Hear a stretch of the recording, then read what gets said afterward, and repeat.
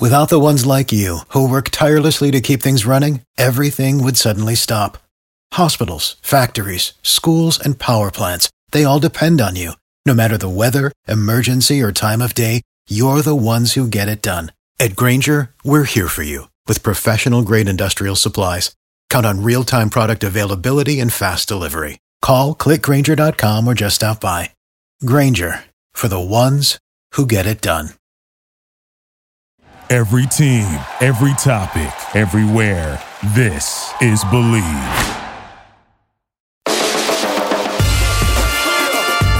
Welcome to Believe in the Cowboys podcast. I'm Paul Catalina alongside former Cowboys cornerback Orlando Scandrick. And Orlando, last night was just, it was kind of the same old thing that Cowboys fans have seen for the last few years, and that here they are in a close game, especially when you look at last year, 1-6 in close games and lose a close game again. And you can throw all the factors in there, but the bottom line is it's an L in the column. Yeah, it's tough. I think it was a tough, hard-fought game. I think they came out kind of flat, dug themselves in a hole, got out of that hole. But when it came down to the second half, the Rams just made more plays than them. Yeah, I don't know. I don't know if like you can put your finger on like one special, thing that went on, but I do think that, there was a kind of a combination of things. Early on, really, the defense, especially very early in the game, couldn't get off the field. They couldn't stop them on third downs. They were giving up, big, long plays. It kind of looked like that game in the playoffs a couple years ago where the Rams' offensive line dominated them because they were getting pushed around. I think so, yeah. I think the Rams, I think they did pretty much whatever they wanted to do. I told you that Sean McVay was going to come out. He was going to have a 15 to 20 play script where he was going to see what he liked for the night. And I think he did exactly that. They were able to run it, play action.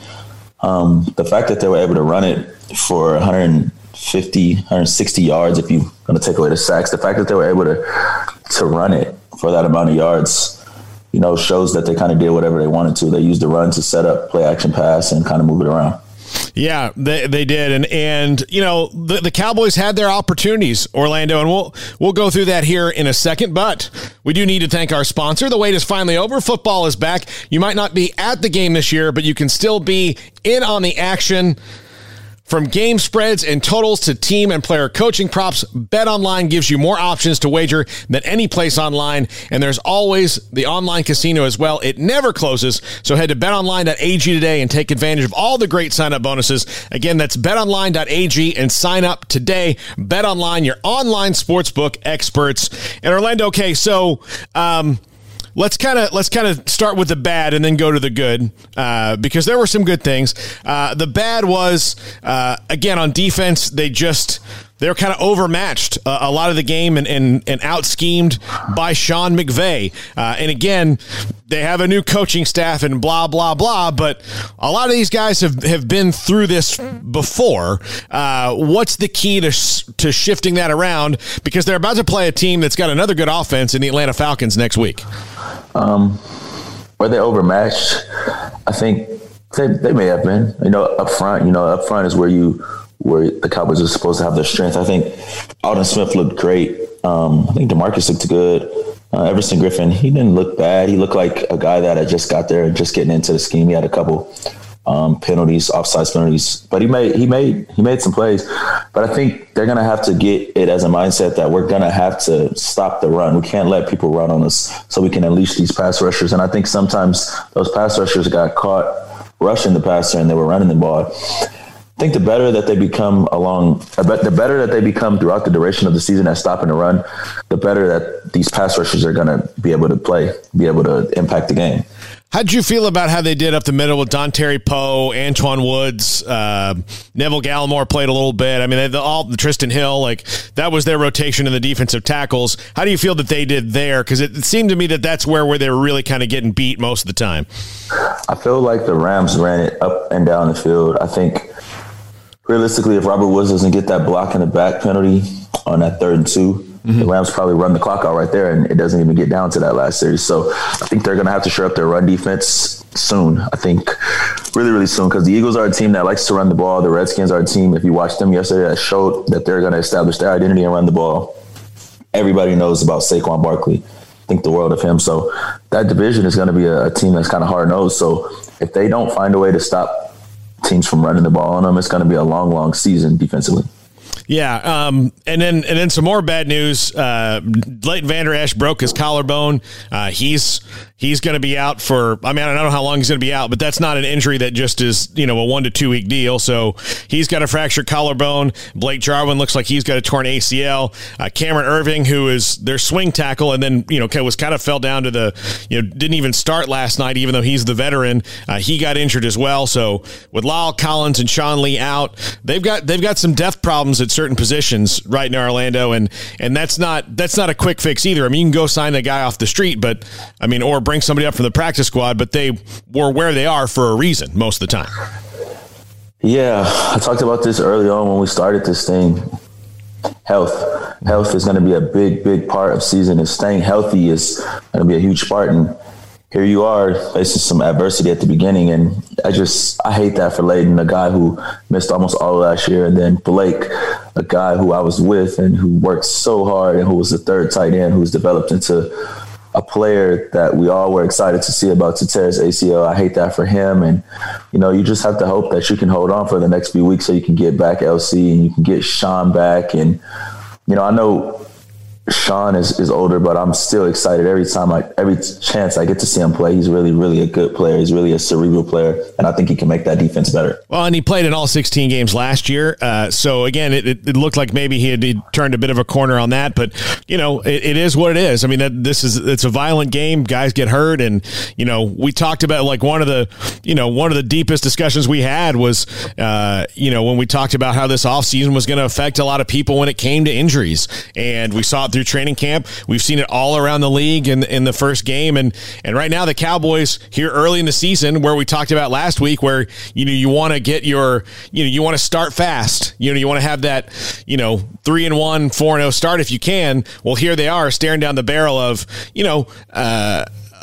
some games without some key guys, and they're not getting Collins and Lee back for at least another 2 weeks. So that's really tough to deal with. Absolutely. But from their perspective, they're just going to have to take this thing 1 week at a time. And, you're 0-1 right now. They made it back late last night. I'm sure they're off today. Tomorrow when they go in, they're going to have to go evaluate the tape, take the medicine, build off the good, change the bad, look at yourselves in the eye and figure out a way that when it's 12 p.m. Central in AT&T Stadium, a way to go out there for 2 to 3 hours and play better and make more plays than the Atlanta Falcons and go into that locker room 1-1. Yeah, well, I will say this: there was a lot of good on offense I saw last night. CeeDee Lamb outside of the play that he didn't get the first down, that is the controversial play, which we'll get into with Mike McCarthy in a second. But on that play, he took the blame for it. They all took the blame for it. But really, Fuller, the defensive back, just made a hell of a play, Orlando. I've watched that thing 5 or 6 times, and he found the only route he could to the ball carrier and just went and got him. It was just a great play. So, wasn't probably the best time to call that play, but, got to give the Rams credit for just making an outstanding play when the one guy who could have made it was the guy who did it. Yeah, he went out and made a play. It was a very instinctive play. I'm not mad at Coach McCarthy for being aggressive. I'm not mad at Kellen for being aggressive. That set the tone for the season of what they're going to be. They're not going to be a team that's going to play not to lose. They're going to be a team that plays to win. And sometimes when you're playing to win, the other team just makes a play, and that's totally fine. But if you look at the time in the game, the down and distance, if you go by analytics, everything says to go for it, because even though if they would have kicked the field goal, that field goal wouldn't have been a game-winning field goal. And it would have played out differently for the Rams because they wouldn't have been trying to run the clock out at the end. Yeah. Well, I mean, I think the biggest problem I have with it is I like they're being aggressive. I like that's the tone they're setting. I just think that given the way the defense was playing, especially against the run, it put your offense in a tougher position to have to come back and maybe score. Like, fortunately the defense stopped them from scoring again, but you may have had to make them score twice as opposed to just once, which is what I didn't like about it. Like, it just. I think that if you get that. You get a chance to run up some more time off the clock. You also get a chance to have the lead, have all the momentum, and be looking at your defense for one stop to get the ball and score again and have all the momentum and kind of close the game out. So I'm not mad at all about that call. It happens. There was some controversial calls in that game. Yeah. What are your thoughts on the offensive pass interference at the end of the game? Well, Paul, I want to back up a little bit. Okay. I mean, I think the offensive pass interference was a little ticky-tacky. I think there was definitely some contact there. There definitely was some extension, and you can see the upper body of Jalen Ramsey jerk. But the Cowboys got away with one before that, and hit to the head of Jared Goff. Yeah, they did. Yeah. Absolutely. I mean, that was the pick that Trayvon Diggs had, and doesn't happen if, Jared Goff doesn't get slapped in the head. And no, I think actually the one that they got away with was the hit to the face of Goff, which forces him to throw the ball behind, and Cheeto. Oh, Cheeto. Yeah, sorry. The pass. Yeah. He intercepts the pass. Yeah. I think if they don't miss that call, that drive continues on and we don't know what happens. And then we go and look at the offensive pass interference. Receivers do that all too often. And I don't even think that's a play that he had to make. I think that was going to be a 50-50 ball. And, you're looking at possibly getting a defensive call. But, Michael Gallup's a young receiver, and young receivers have the tendency just to want to push. And, sometimes you have to use what we call a chicken wing. You just flip that elbow out just to get a little separation. But when you extend the whole arm, when you extend the whole arm in a primetime game, you know how these officials are. Yeah. Well, Orlando, when that happened last night, I was like, I can't wait to talk to you about this from the defensive back's perspective, because, most fans are like, oh, that's a BS call. Oh, it's terrible. It's terrible. Oh, it's not. And of course, the Cowboys didn't like it. But, I think Jalen Ramsey sold it a little bit. But I don't think he has sold it at all. I think when you're running full speed, a direction and someone pushes you, the smallest nudge, there was no separation until he pushed him. Yeah. None. There was zero separation until they're both running with contact on each other. Then one guy extends and then there's separation. I don't know which more you want. Yeah. There was, again, there was some controversial calls. But the other thing I think people have to remember is the officials didn't get their preseason either. So they've been going to practices and stuff like that, but this is their first live action. And I think for an officiating crew, getting some preseason games in where you can kind of go through and have that reaction time is good as well. I mean, they missed the call on the delay of game early in the game. Sean McVay didn't get that timeout called, but that kind of happens a lot. But even still, those are things that you probably get better at as an officiating crew when you've had a few preseason games under your belt to just work through it. I think that's a judgment call on the delay of game. But you even heard the announcer say, even if the coach is coming down, they're going to err on the side of, if it's close, they're going to err on the side of giving them the timeout. But that offensive pass interference call was made a lot yesterday. If you watch the Cincinnati LA Rams game, Cincinnati LA Chargers game, Burrows is going down at the end to score the go-ahead touchdown. He throws the ball pylon of the end zone to AJ Green. They call offensive pass interference to say he pushed the guy off. And then you go look at the Rams game versus the Cowboys, and it's a crucial part of the game. I just don't understand, why people don't understand how the impact of something. If let's go run at full speed and then you just nudge me in the slightest bit of nudge, and you can see his whole upper body jerked. Mm-hmm. Yeah, I don't think he flopped at all. His entire upper body jerked. Yeah.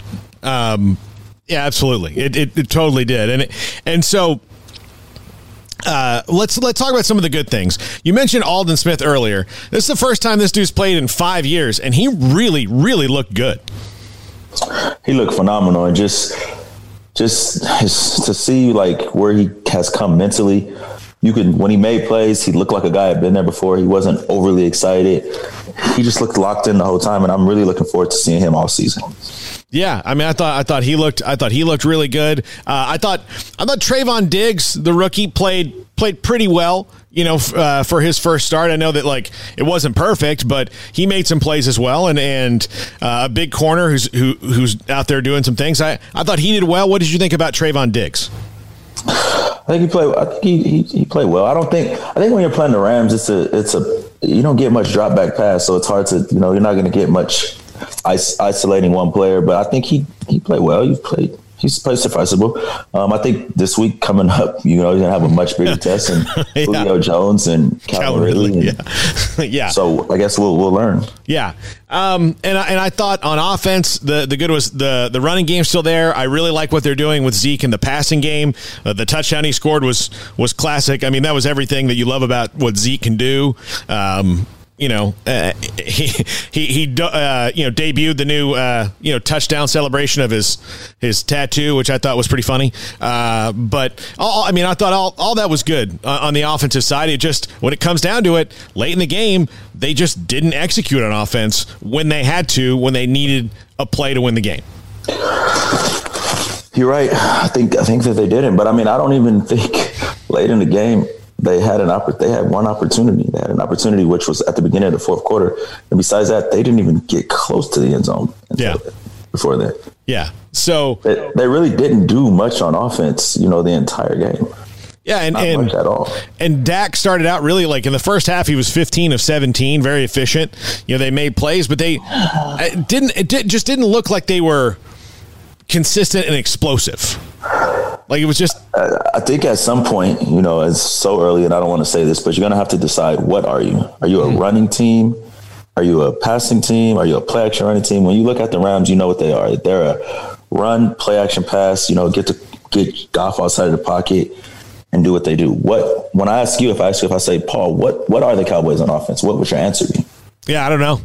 I really know what they are. I know they were trying a lot of things. I think you got all these toys, and you want to play with them all at the same time, and you don't get a chance to see which one's the best, or which one works the best, or which one works the best for you. And I think at some point they're going to have to figure it out. You have a quarterback who you franchise, who you're trying to win games this year with, and see if he's your franchise player. You have a running back who's a top 3 running back in the NFL, and then you have all these receivers. You drafted one in the first round. You got another guy you paid $20 million a year. You got another guy coming off 1,100 yards, and going into his third year. What are you? What exactly are you? Are you a running team? Are you a play action team? Are you a drop back pass team? What are you? Yeah, that's a great point. They do have to establish some sort of identity on offense. They and again, that there were good pockets of things, but they weren't good the whole game, and that's why they lost. Overall, if you had to give it a letter grade, what would you give last night? I don't know. I don't believe in that. It's one game. Yeah. Well, you weren't going to make the playoffs in one game. You weren't going to win the division in one game. So it's one game. But I do think that at some point they're going to have to find an identity and find out what they are. What are you? Are you a run team? Are you a play action team? Are you a balanced team? Do you lean towards the run? Do you lean towards the pass? I think, it's right now it's kind of, you don't know. Yeah. You've seen a lot of the offense. It looked like a lot of carryover in the offense. It also looked like a lot of 11 personnel, which is 3 receivers, which Mike McCarthy loves. But now you're going to be the same, but you don't have a tight end. So you're forced to be a 11 personnel team, but not having a tight end. It's who when you look down to it, who is Dak Prescott's security blanket? Yeah, well, it's probably going to wind up being Zeke Elliott, wouldn't you think, at this point? Because Dalton Schultz and Blake Bell are both blocking guys, and Dalton Schultz, Dak was 1 of 4 on targets to him last night. He had 2 balls right in his hands that he dropped. I think one of them was a little bit wonky, but he had the one catch, and then the rest of them, and one of them would have been for a first down, just went straight through his hands. So he's a blocker, not a catcher. Yeah. So if you're going to say Zeke Elliott's going to be his security blanket, and you're going to just be getting a lot of 5 out, which I say you're going to be getting a lot of 5 people out in the route, you're going to put a lot of pressure on that offensive line. Yeah. And it's already down right now. It's down one of their best guys in La'el Collins. So Terrence Steele's an undrafted rookie who's out there. And I thought he was he was all right, but I mean, obviously that's not who they want. Lyle Collins out there. Absolutely, but even with their offensive line healthy, to have a lot of 5 out, to just put those guys all on islands and face some of these premier pass rushers and some of these exotic defensive schemes that they're going to be facing. If you look at their division, I watched the Washington football team yesterday, and their defensive line is just stacked. It's full of first-round picks, and you got Ryan Kerrigan, you got Chase Young, you got Jonathan Allen, you got Deron Payne, Matt Ioannidis, and then you go down to Philadelphia and you look at their defensive line, which is their strength, and having Fletcher Cox and Brandon Graham and Nick Barnett, Malik Jackson and Hargrave, their new free agent acquisition that they got from the Steelers. It's going to be tough to just put those guys on an island and think that you're just going to be. You're essentially saying you're going to either be a running team or a drop back pass team getting 5 out. Yeah. Well, and again, it's all about finding that identity. Orlando, to let people know, we're going to do this again later in the week. We're going to talk about the Falcons. We'll kind of get into that matchup with Julio Jones and Calvin Ridley. Todd Gurley's there now. Matt Ryan threw for a lot of yards. They still lost the game because the Seahawks on offense looked pretty darn good. So we'll get into that later in the week. But here we are assessing the Cowboys. They're 0-1, not where you want to be. And they just, again, they didn't really, you mentioned their identity on offense. They didn't really have the identity on defense either. What are they on defense? That they're multiple looks and did a lot of things that we haven't seen, but again, they didn't really make a whole lot of key plays. I think they're going to have to figure out on defense, like you said, what are they? They've kind of got Anthony Brown bouncing all over the place, playing inside, outside, reminding me a little bit of when I was there myself. I think is he ready for that role? Is he ready to be productive on both, or is there something that he can just kind of perfect? It's like, and what do you do when Jordan Lewis comes back, and between Cheeto and Anthony Brown and Diggs, and it's just like, how do you find ways to manufacture turnovers, manufacture impact plays and big plays? Yeah, and we got our first looks at Darian Thompson last night, and I didn't see him get beat a lot or anything like that, but they do, they don't have a lot of depth in the secondary. They don't have a lot of, and so when they tried out a guy like Darian Thompson, who they didn't think was going to start, like that's going to be an adjustment as well. I think they have more questions than answers after week 1. Yeah, I think, but they've had a chance. This is the first that we've seen them in action, but they've practiced. They've had good practices. They have bad practices. And I think now going into week 2, you're really going to see coaching, because you got a chance to have film on the Falcons offensively and defensively, and they have film on themselves. So you're going to get to see what adjustments they make, and we'll see a better indication of the Dallas Cowboys week 2 than we did week 1. All right, Orlando. I know that usually we're about 5 minutes longer, but since we're doing 2 this week, we can split up the time. Orlando, please stay safe out there. I know that the wildfires are going nuts there in California. I hope stay healthy and stay safe. I was thinking about you last night when they were showing the shots of the sky and how hazy it is. So please stay safe and do all that. And I will talk to you later this week when we break down the Falcons. This is the Believe in the Cowboys podcast on the Believe Podcast Network. Without the ones like you, who work tirelessly to keep things running, everything would suddenly stop. Hospitals, factories, schools, and power plants, they all depend on you. No matter the weather, emergency, or time of day, you're the ones who get it done. At Grainger, we're here for you with professional-grade industrial supplies. Count on real-time product availability and fast delivery. Call, click Grainger.com, or just stop by. Grainger, for the ones who get it done. You know when you're listening to a true crime story that has an unbelievable plot twist that makes you stop in your tracks? That's what our podcast, People Are the Worst, brings you with each episode. I'm Rachel. And I'm Rebecca. We're identical twins who love true crime cases that make you say, didn't see that coming, and we hate the people responsible for them. Listen to People Are the Worst now on Apple, Spotify, or wherever you get your podcasts.